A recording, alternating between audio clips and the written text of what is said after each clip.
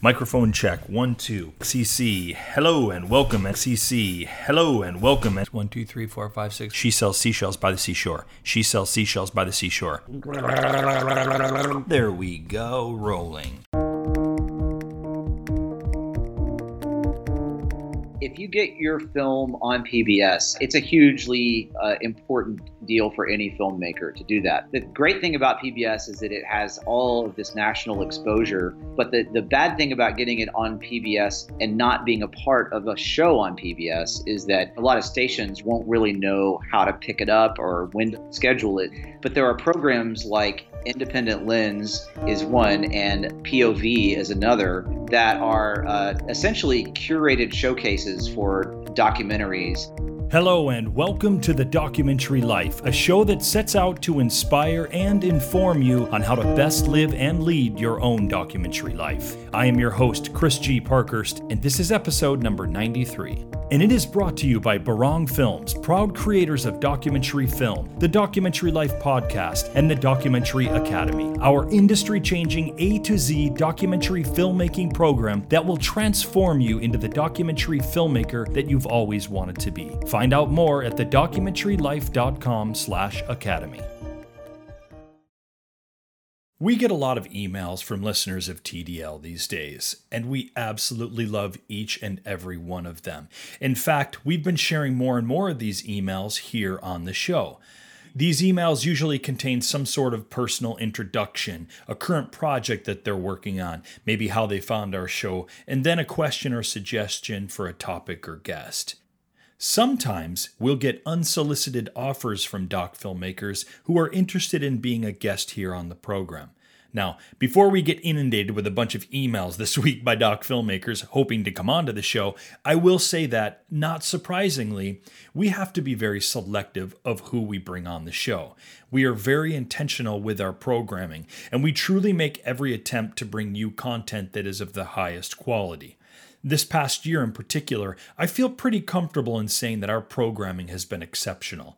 The topics that we're discussing, the name guests that we're having on the show have really been incredible. And so most of the time, and I'd say like 90% of the time, when a doc filmmaker sends us a film and suggests that we might be, interested in having them onto the show, we will politely decline. And I should say that it's often less about maybe the quality of their film or their resume or what have you. It's just that we generally have our guests and our topics of discussion selected and scheduled out a couple of months ahead of time. Well, today's guest, he is an exception to all of this. His name is Matt Hames, and Matt already has 14 director credits to his name for documentaries, including 2 who were picked up by the prestigious PBS program Independent Lens. More than that, Matt and his wife Beth are of the very select few doc filmmakers who are fortunate enough to be making their livings doing the documentary work. And they've found a way to not only make their livings doing dream projects, but they're developing and producing their docs all of the time, whether through their own production company, Elpheus Media, or by making docs for the company Rooster Teeth, who are one of the single biggest content creators in the world, and are producing award-winning docs through their film branch, RT Docs. So when we come back from a quick break, we'll get right into today's conversation with doc filmmaker and doc lifer Matt Hames. I do think you'll appreciate some of his honesty and insight into the world of doc. And I know that you're going to appreciate his story of how he started making a living following his dreams. As always, thank you for taking the time to join me again today here on The Documentary Life.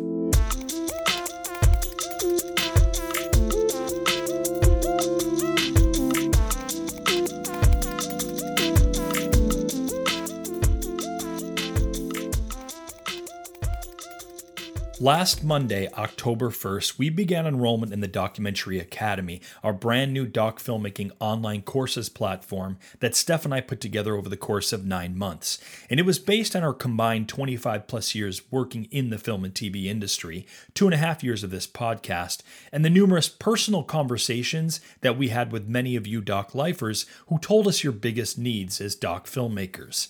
We took our time with this in order to build something that not only do we think is going to help help you now, but will also be helping you in the future of your doc lives and doc films.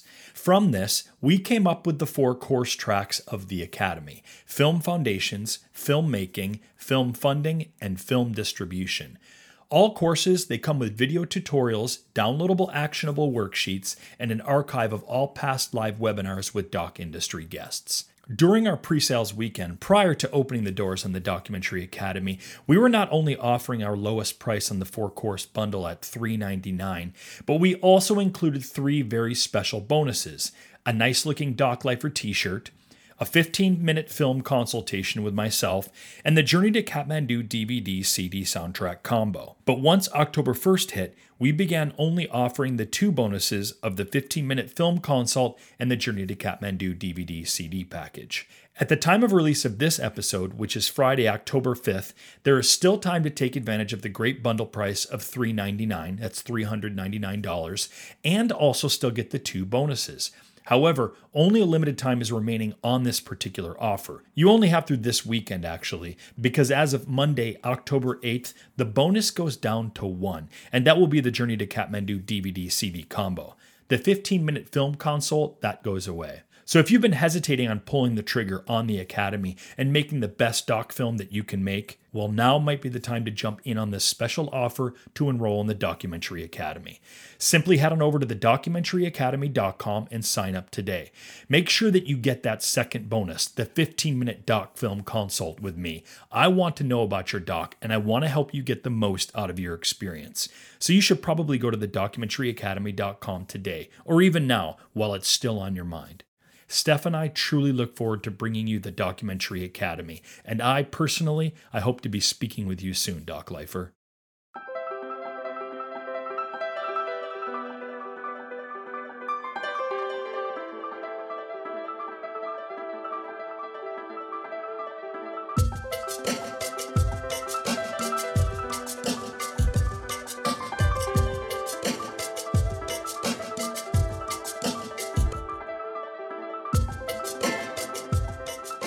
Matt Hames is a director, writer, and producer known for his 2 independent lens documentaries, What Was Ours and When I Rise, and also for his documentary series for Rooster Teeth RT Docs.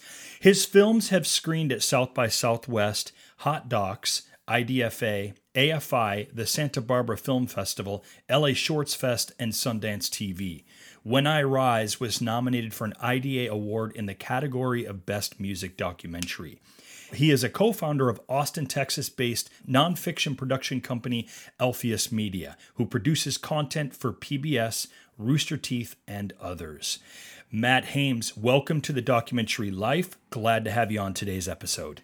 Thank you very much. It's an honor to be on the show. Why don't we get started out, as we usually do, with a little bit of background. How and why did documentary film happen for you? Well, I think like a lot of documentary filmmakers, it happened to me rather than me trying to make something happen. Originally, I'd always done a lot of theater as a child and as a teenager and in college. And then I decided I was sick of that and shifted gears and went to film school at the University of North Texas for a little while. And while I was there, it was kind of the beginning of the desktop video revolution, which definitely hits me. New, technologies like After Effects and Premiere and then Final Cut were all coming out. And so I just jumped in and started doing, just teaching myself how to do stuff. Got an internship at a company, got hired by the company, and then after that, I kind of went out on my own. And then basically someone had a documentary idea that they came to me with, and they had already started raising funds. And I jumped in as an editor, and then over time, it was clear that if I wanted to be the director of it, and I actually wanted to see it get finished, that I should just go ahead and step up and do it. So that was the first film that I directed. And was that Last Best Hope? Yes, it was Last Best Hope. And that's an interesting start to that. It's not something that we've talked about here on the show, but I like that you brought this idea up. It's not that unusual that this sort of thing happens where you're a part of the documentary, and at some point, for whatever the reason or reasons, it doesn't look like the doc's going to get finished. And you find yourself in the position of perhaps taking the documentary over and directing it yourself. Yeah, I was really just a lowly editor, and I don't mean to say editors are lowly because it's actually my favorite part of the whole process. Me too. Is editing. But I was editing, and yeah, the film we had a little bit of money. The two producers that were working on it were awesome, and one of them, the film is about an American pilot that crashed during the Nazi occupation of Europe. He crashed in Belgium and was taken in by these safe houses in the Belgian resistance. And so at that time, the pilot was still alive, and they were just sort of raising money as they went, and bringing back footage. And I started editing it, and then eventually I fell in love with the project, and I also didn't have kids at the time. I guess I had just gotten married, but I guess you could say somewhat without obligations. Yeah. And so it was a good time in my life for me to just say, I'm going to do this. I'm going to do it mostly for free. And then the passion for the project just kept me going. And I was like, well, we need to go out and get interviews with this person and this person. And because as an editor, I was trying to make it work and realizing we didn't have the material we needed. And they were happy to just sort of let me jump in and start working on that, and wasn't really trying to be a director per se of the project. I just wanted the film to get made. Yeah, you wanted to see the film get made. Yeah, it was such a great story. And then that film got picked up by PBS nationally, and we screened it in Belgium, and it got into some festivals. And then when PBS aired it nationally as kind of a standalone special, was sort of the beginning of my career as a doc filmmaker. Well, and clearly you weren't the only person that loved this. One of the things that jumped out at me in scanning your IMDb was that apparently you were bestowed the decoration of Knight of the Order of the Crown from a Belgian king. How does one get this sort of thing to happen, especially with their first doc?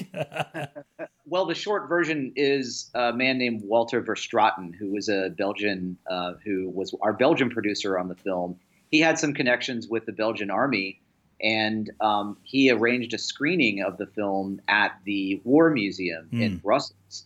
And the screening had a few dignitaries invited. The American ambassador was invited. And then when he confirmed that he would come, a lot of other people started confirming, including Prince Philippe, who is now the king of Belgium. And so the prince saw the film. There were members of the Belgian resistance that were very old in their 80s and 90s that came as well. And the film sort of, I guess, so emotional for all of them that that afterwards this process began that took about a year and a half, where Prince Philippe wanted us to get the knighthood. And so we bestowed that about a year and a half later by King Albert II. And he's no longer the king, but Philippe is the king. And so if some horrible tragedy were to befall Belgium and the majority of the population died, I might be in line for the crown. Fantastic.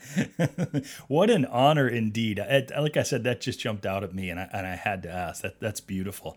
Now, PBS, public broadcasting here in the U.S., has played a major part in really who you have become as a doc filmmaker. And in particular, Independent Lens. For those doc filmmakers who may be unfamiliar with Independent Lens, it is a program, and it airs weekly on PBS here in the U.S. In fact, my first doc film that I worked on, The Cambodian Doc Bomb Hunters, it was a part of Independent Lens programming. Matt, what I'd love to hear from you is, I'd love for you if you could go in a bit more detail on what Independent Lens is and how you feel it's important for the doc filmmaker. Well, if you get your film on PBS, it's huge. It's a hugely important deal for any filmmaker to do that. But the great thing about PBS is that it has all of this national exposure. But the bad thing about getting it on PBS and not being a part of a show on PBS is that a lot of people, or a lot of stations rather, won't really know how to pick it up or when to schedule it. And so Last Best Hope was aired as a primetime standalone special, but it aired at different times all over the country, and it wasn't promoted because there just wasn't a budget to do that. But there are programs like Independent Lens is one, and POV is another, that are essentially curated showcases for documentaries. And they are run by people that go around to film festivals and really keep their ear to the ground on what's going on. The lady that runs Independent Lens, her name is Lois Wasson, and she's just an amazing person that is a very, very sensitive to things that are going on at film festivals all over the country, not just dance and South by, but like all over the place. And she sounds like somebody who might be fantastic to have here on the program. Yes, you should. Okay. She's an amazing person. She is someone that, long story short, she runs and curates Independent Lens. And so every year they have a season. I'm not sure how many docs they do per season, but they're basically taking films that are at festivals and showing them to the wider world. And then they have a promotion kind of their own engine and their own budget to be able to promote it. Right. So the viewership is really high. It's on prime time in most places around the country. It's just so important for independent filmmakers to be able to have a program like Independent Lens and POV. Now, I believe it was When I Rise, which was the first doc that was a part of Independent Lens programming. Is that correct? Yes, that's right. I was dreaming the same dreams everyone else was dreaming. You knew what you were fighting for. The reason for going to University of Texas, Austin, was I was going to get a better education. This was the first year Black undergraduate students were admitted to UT. Every year, the College of Fine Arts would put on an opera. When the tryouts came, Barbara was a natural.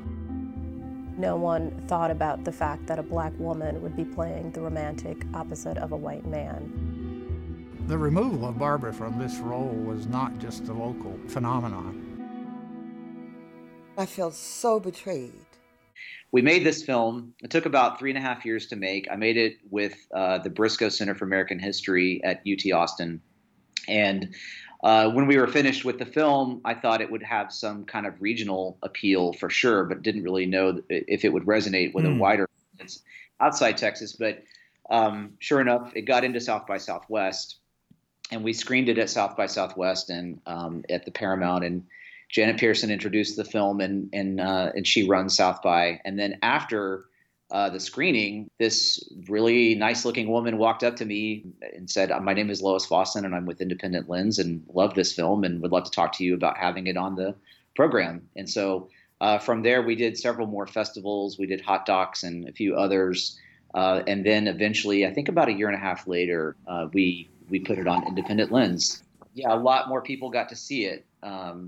So it was great. And then that helped also with getting the film distribution, a wider distribution. It was on Netflix and iTunes and DVD. Now, there's, I think for me, an obvious connection which jumps out, which is Barbara's involvement in theater. But what was it for you with this story? How did the story come to be for you? So what was ultimately your connection with When I Rise? Well, I really, looking back at a lot of the films that I've made, and I'm still so young that I feel like it's pretentious to try to talk about common themes or threads. Let somebody else do that, right? Yeah, but I did very much connect with Barbara's deep appreciation of family and her family that sort of raised her in this small town in East Texas that then sort of equipped her to deal with the firestorm of media that she endured as an undergrad in college when this all was going on. And I just, family is a really important thing to me. It shows up in all of my docs in some way. I end up just veering the lens to somehow focus on how the family impacts people and formulates people. And so with Barbara, when I talked to her about what got her through all of this, she always would credit this family, this extended family, her aunts and uncles and her brother. So I just was really interested in how family can sort of get you grounded enough to deal with bigger things in life. Museums across the world, natives are a relic of the past. We're here today.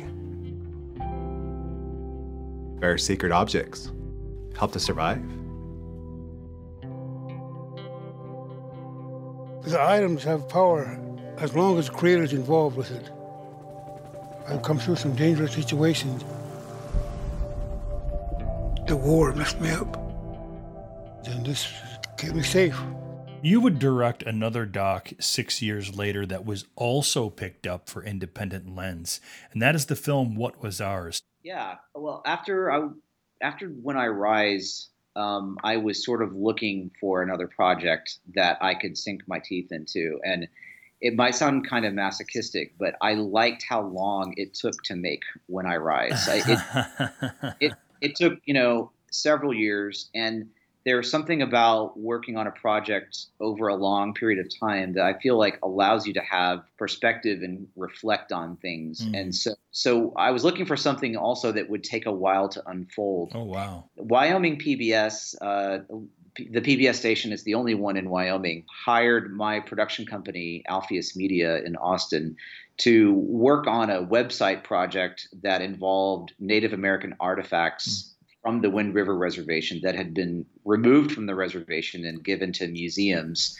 And what they wanted to do was create this learning tool basically for the tribes that live on the Wind River Reservation, be able to kind of interact with these artifacts that were, thousands of miles away by sort of 360 rotations of these objects, and then recording some elders talking about them. And so this project kind of started that way. And I started to travel up to Wyoming to meet with the tribal councils, because first, before you really do anything with the tribes or about the tribe, the way to go is to really make sure that the community is invested in and wants to do it. And so, especially dealing with sensitive things like these objects, wanted to spend a good deal of time making sure they were okay with it. So I went up and had a few trips where I just met with the councils and then started meeting some of the tribal elders. And one elder in particular, his name is Filbert McLeod. He's Eastern Shoshone, and he started to talk to me about his experience in Vietnam and this object that he had in Vietnam that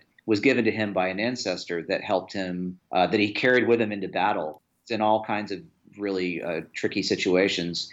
And then at one point he said, oh, and by the way, I was an early adopter of Super 8 film, and I was allowed when I was there to shoot a lot of Super 8 of my in battle and in the helicopter. And I don't know if you'd be interested in seeing that. And I tried to control my enthusiasm and said, yes, Gilbert, that would be very interesting. That would be lovely, sir.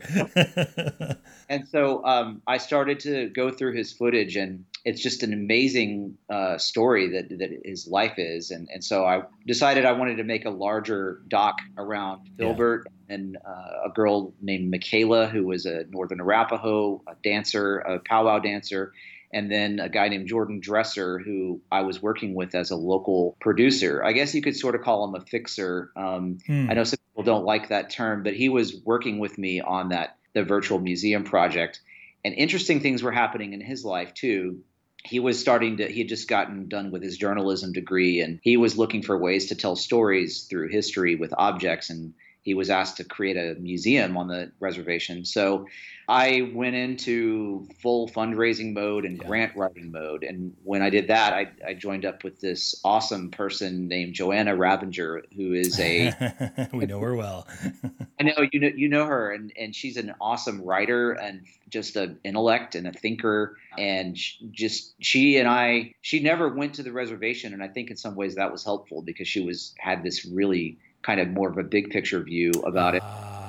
We spitballed things, and she looked at footage, and then we applied for all kinds of grants and went after ITVS open call.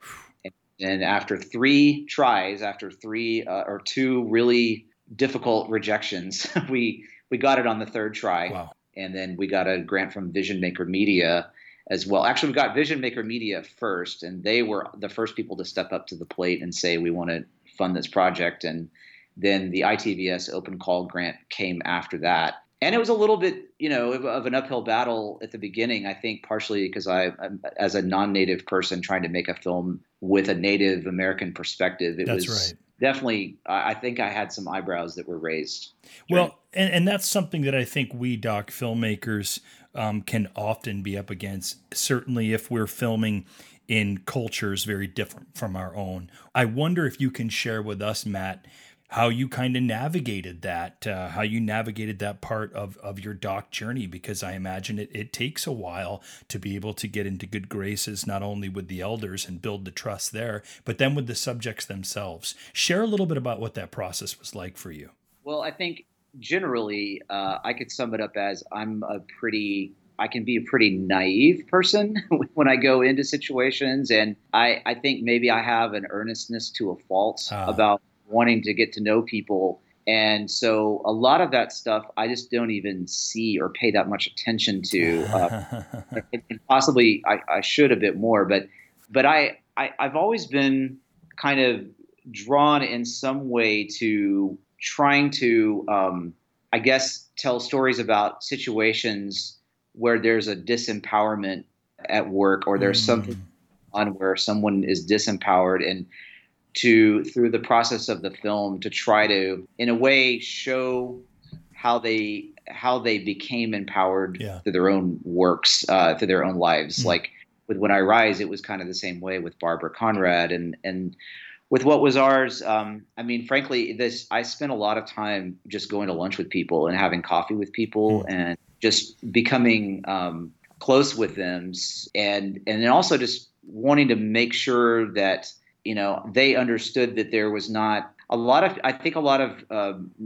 sort of, in particular, non-native filmmakers will sort of helicopter into a situation and helicopter right back out, and like, I got my story. And I was really interested in building long-term relationships with people. I really like, especially their families. Like I fell in love with the place and the families, and then sort of felt very welcome there after a while. Yeah, that's kind of how that went. You know, something you have said there that immediately jumped out. We had a guest on the program, just an extraordinary woman by the name of Allison Wright, and part of what she talks about is she considers herself a documentary photographer as opposed to a photojournalist, and she really describes this idea of like, look, the photojournalists, in my view, they do this helicopter in, they get the story and then they get out.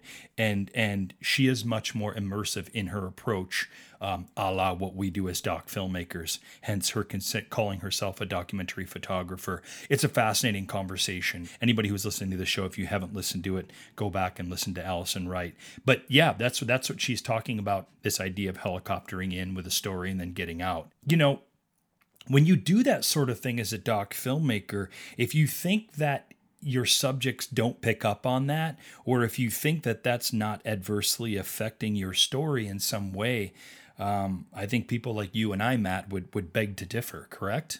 I mean, absolutely. And I think in some ways it makes the process harder on the filmmaking team. I have I shoot a little bit, but I definitely wouldn't call myself a DP. And I work with people that are great DPs and audio people as well. And I felt sorry for them in a way, because in some ways you really have to put aside making schedules and sticking to a process and being in the best light and asking people to redo things. Can you walk through that door again? Or can you handle that, thing again?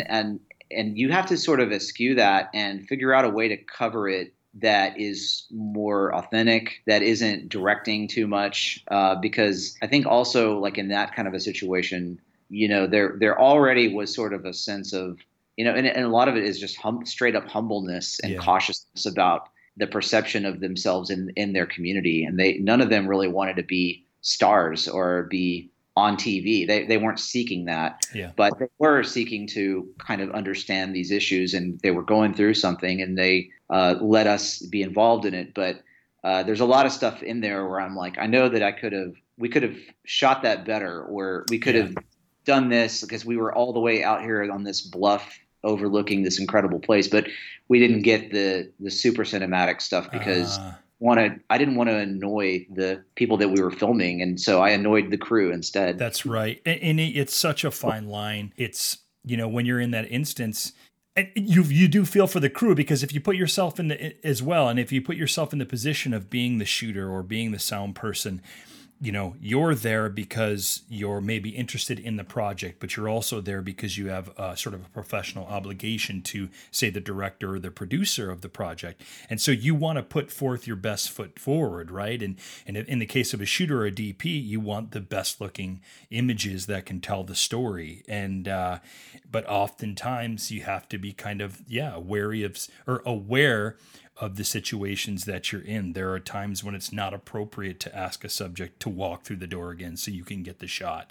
Did you ever find yourself, Matt, having to dialogue either with a sound person or a DP about that, either after the fact, or did you have a conversation with them prior to shooting on the day about that sort of thing, or about the sensitivity of what you were shooting and the people that you're working with? Well, I think that the people that I was working with really did understand kind of intuitively almost that the people were somewhat uncomfortable with being on camera. But we did have some things where I had to later on, ask people, would you mind, like in the case of a sit-down interview, if I was starting to feel like the person was opening up and forgetting that the camera was there, then, someone says, can you redo that? There was a loud truck outside or something like that.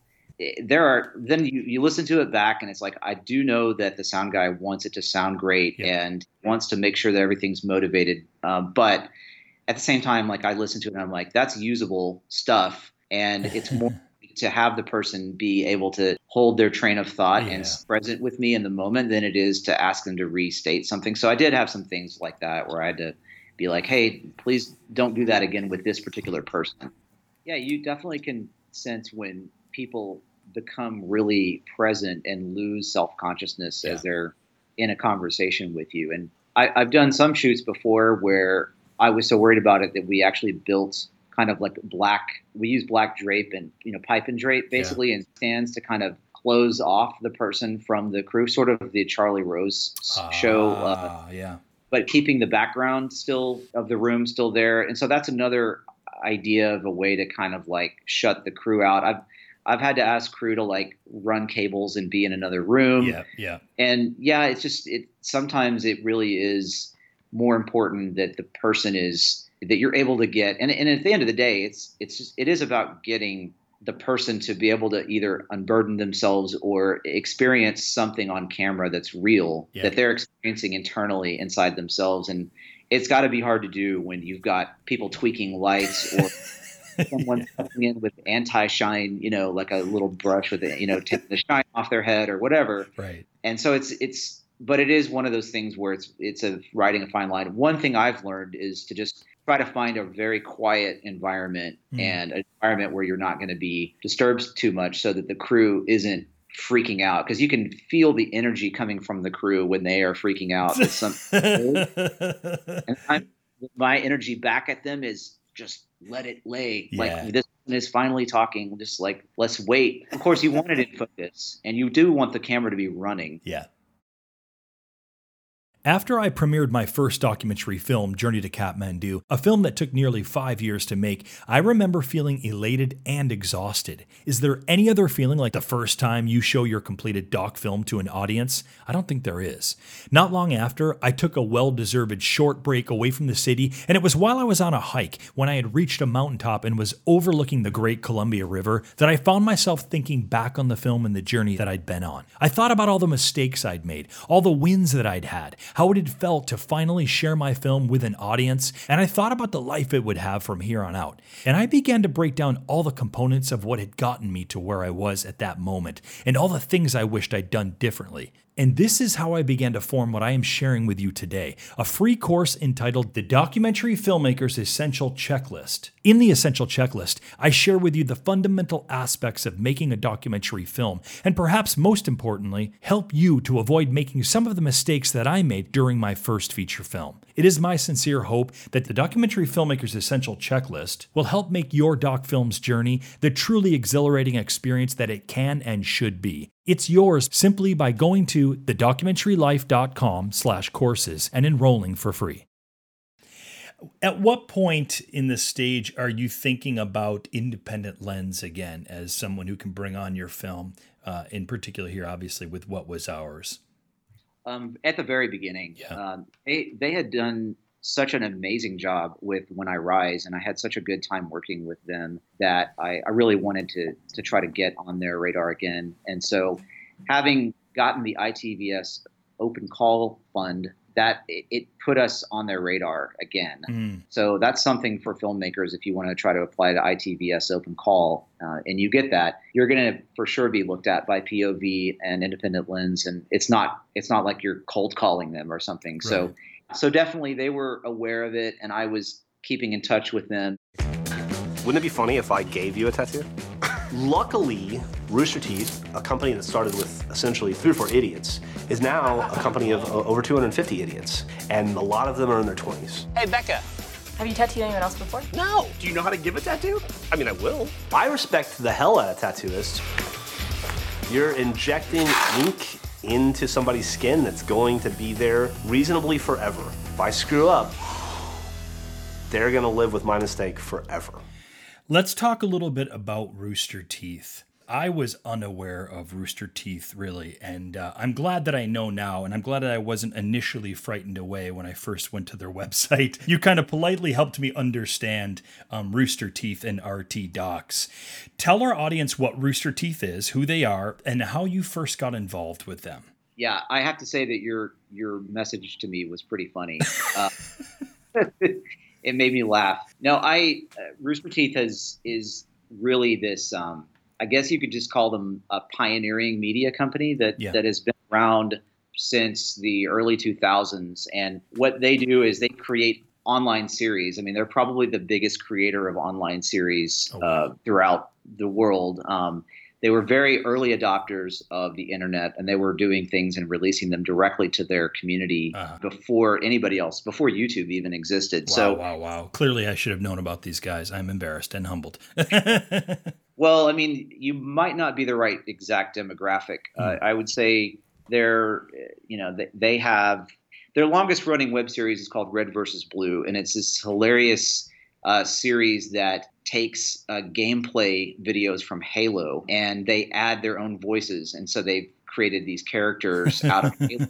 At the very beginning of that, Microsoft raised an eyebrow about that for sure, because it was but then they became very successful. Then they got into other types of things like Ruby, which is an anime show. It's very popular all the way around the world, including Japan. And then they do podcasts and other things that have to do largely with video game culture and internet culture. And how I got involved with them, I've known a few people that work there for a really long time, and I was always a fan of their shorts, comedic shorts that were hilarious, that were kind of reminded me of the best Monty Python or Kids in the Hall kind of things. So they're here in Austin, and they are. I thought so. Yeah. Yeah, they're here in Austin, and they did this 30-minute documentary called Let's Play Live that they sort of did just as an experiment to track this thing that they were doing internally, and they put it out, and it got a lot of positive feedback. And then they were like, well, maybe we should do documentaries. So they met with myself and Beth Hames, who's the executive producer at Alpheus, and the rest of our team, and said, do you guys want to work with us on some docs? And so we pitched Wow, what an opportunity. Yeah, they pitched a few things to us. We pitched a few things. And the first doc that we did together was about addiction, smartphone addiction and technology addiction, connected. And that was an idea pitched by my wife, Beth, who we have little kids, and we were struggling with this thing. And so we thought it would be funny to take two people who were in their 20s and are totally reliant on modern technology for their careers, and try to make them use technology that they had, that existed the year they were born, which was 1989. It's all of their stuff, their computers with like fax machines and pagers, and just to try to follow them for a week and see how they did. And the results were pretty funny. And we were able to interview some heavy hitters like Nicholas Carr who's a New York Times and The Atlantic writer who wrote a book on technology addiction called The Shallows. And so it's kind of this social experiment that's peppered through with expert interviews that kind of give you the bigger context for what's going on. So I guess one of the first questions I had when I was kind of researching RT docs, okay, so where is the funding come to make these docs? Because these are not 5 or 10, 15-minute docs we're talking about here. We're often talking about 45 to 55-minute full-on documentary films here. So where's the funding coming for all of this? Right. Well, Rooster Teeth, basically, they have a lot of success with their other shows, and they have a subscription platform that is available on iOS and Android and Xbox One, Apple TV, and at roosterteeth.com. And so they've got, I don't know how many, 45 million subscribers across all of their networks, I think, 5 million subscribers on Rooster Teeth. So it comes from the community itself. Incredible. And so if the community doesn't like the content that Rooster Teeth is making for them, then it doesn't get made anymore. Yeah. And we're coming up on our 10th doc. Wow, incredible. And with the RT docs, from the inception of idea, or let's say you get the okay to move forward with a particular project, how long, what's the turnaround time after you get the okay for an idea? Funny you should ask. It's kind of the exact opposite of the experience with What Was Ours and When I Rise. I'll bet. Which in some ways I really like, because it's kind of I kind of was reacting against those experiences with taking 4 to 6 years to make a doc. So these docs usually from the time that we get the green light to the time that it actually comes out, sometimes 10 weeks, 15 weeks. Wow, incredible. Yeah, a few months. I mean, it varies a little bit, but now I will say, to be fair, that the ideas tend to cook for a really long time. Yeah. They don't make any decision lightly, like, oh, well, let's just go do this tomorrow. It's usually there are conversations that have been happening for a long time. We've been working with them now for about 2.5 years. And so there are ideas that were talked about a couple of years ago that then finally it's like, okay, we think it's the right time to do this. Right time to do it. It is a quick turnaround, and a lot of times it does involve like international travel. For instance, we went to India once and had to plan and execute that shoot, and then come back and had about 8 weeks to edit from there. The most recent doc that we did hasn't come out yet, and it's doing festivals right now, but it's called Waiting for the Punchline, and it's about stand-up comedy in San Francisco. And we went to San Francisco, I think 3 different trips, and each trip we were there for 4 days, 5 days, following these comedians doing open mic nights. And so it's kind of a nice way to work, because you go and then you shoot a little bit, you come back, you watch everything and you make notes, update the treatment, and then you go back out again. And then by the time you're on your last leg of the filming, you really have honed in on the story and you know exactly what you need to get and the final interview and all that stuff. It's really kind of gotten it down to a process. I'll bet you do after 9 or 10. I can imagine. Is this all being done through yours and Beth's company, Alpheus Media? And what I mean by that is the production run through you guys, or are you hired by RT Docs, or do they say, okay, look, or I mean, are you hired by Rooster Teeth, or are they saying, look, thanks for the pitch, this is great, here's a budget, go run with it, you hire all the people, you make the film happen? In other words, how are you crewing up for this thing during production and post-production? Where are your people coming from? Yeah, well, in the opening credits on each of the docs, it's a Rooster Teeth production in association with Alpha Media. So essentially, it's kind of a mix of what you said. It's a Rooster Teeth documentary, so it's it's their property, but we do the production. They do have people involved in the production at every step. So at the beginning, it was this guy, Daniel Fabello, who's an awesome director over at Rooster Teeth that worked with me on all the docs, and then Doreen Copeland, and now there's a producer named Hannah McCarthy, who's super awesome, and she's the RT Docs producer, so she's sort of like the overseer of all things doc within. And then she works with us and our staff to make the doc. But the production is all done by Alpheus.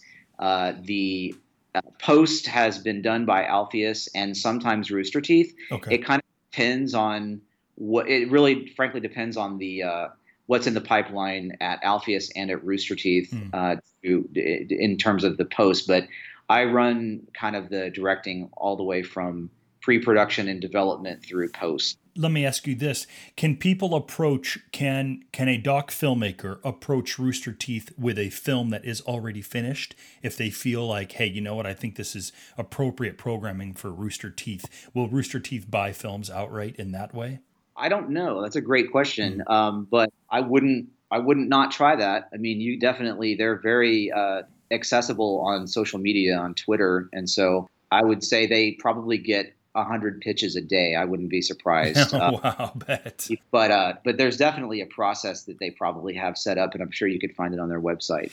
So my question now, Matt, is, are you making your doc films kind of almost exclusively through Rooster Teeth now, or do you have a separation there? Are there the docs that you want to work with via RT, and then you have your own documentary projects that are separate from that, or how is that working for you now?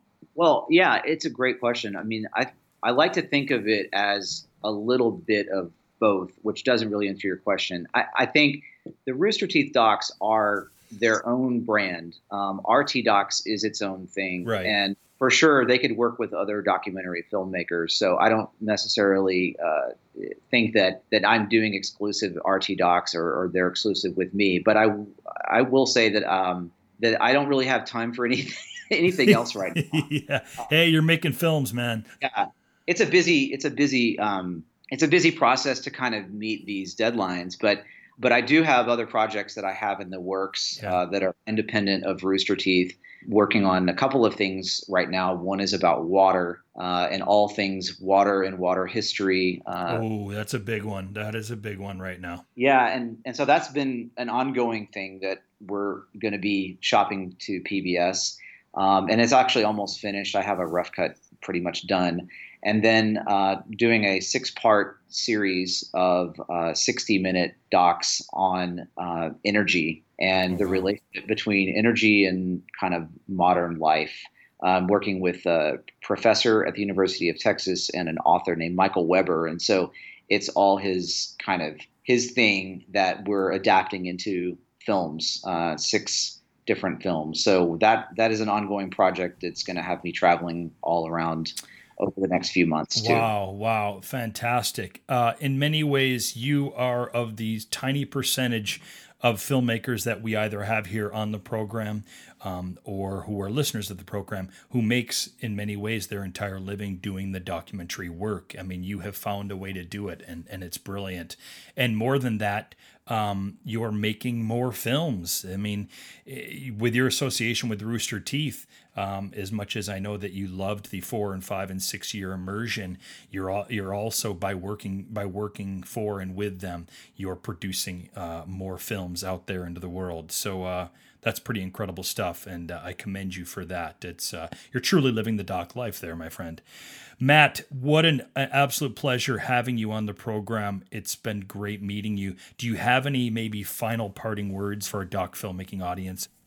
Yeah, I would say that, if you're interested in making a doc, you should just pick up a camera and start doing it. And I also think that it's really important to write. Like, writing all the time, I think, has really been helpful for me to kind of build up my storytelling muscles and being able to produce docs faster when it is required. So I would say write a treatment, try to really make sure there's a structure there before you go off and start shooting. I know that kind of contradicts what I said earlier about picking up a camera, but I think the more you can write and see it on paper, maybe work with a grant writer like Joanna Ravinger, someone like that. I think writing is just kind of an underrated skill in documentary filmmaking. And I think you'll be a lot more focused going into a project and be able to describe it better to potential funders and distributors too, if you actually, write a treatment. Brilliant. That's specific advice. I don't know if that was the inspiration you were looking for, but it is. It's great. It's a great takeaway. What's the best way that we can see some of your work, Matt, whether it's your own work or whether it's with the RT docs? Yeah.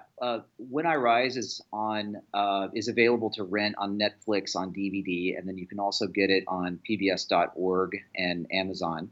And then Amazon Prime has What Was Ours streaming right now, and then it's going to stream again on PBS's website this fall on Independent Lens. And then the RT Docs you can watch at roosterteeth.com.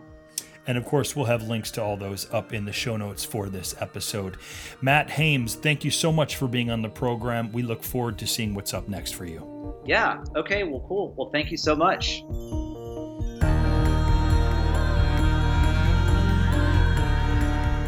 Don't forget, if you're interested in a guide to help you navigate the fundamental aspects of doc filmmaking, the things that every doc filmmaker should know, then get our free doc filmmaking course, The Documentary Filmmaker's Essential Checklist, by going to thedocumentarylife.com/courses. Thanks again for listening, and we'll see you next episode.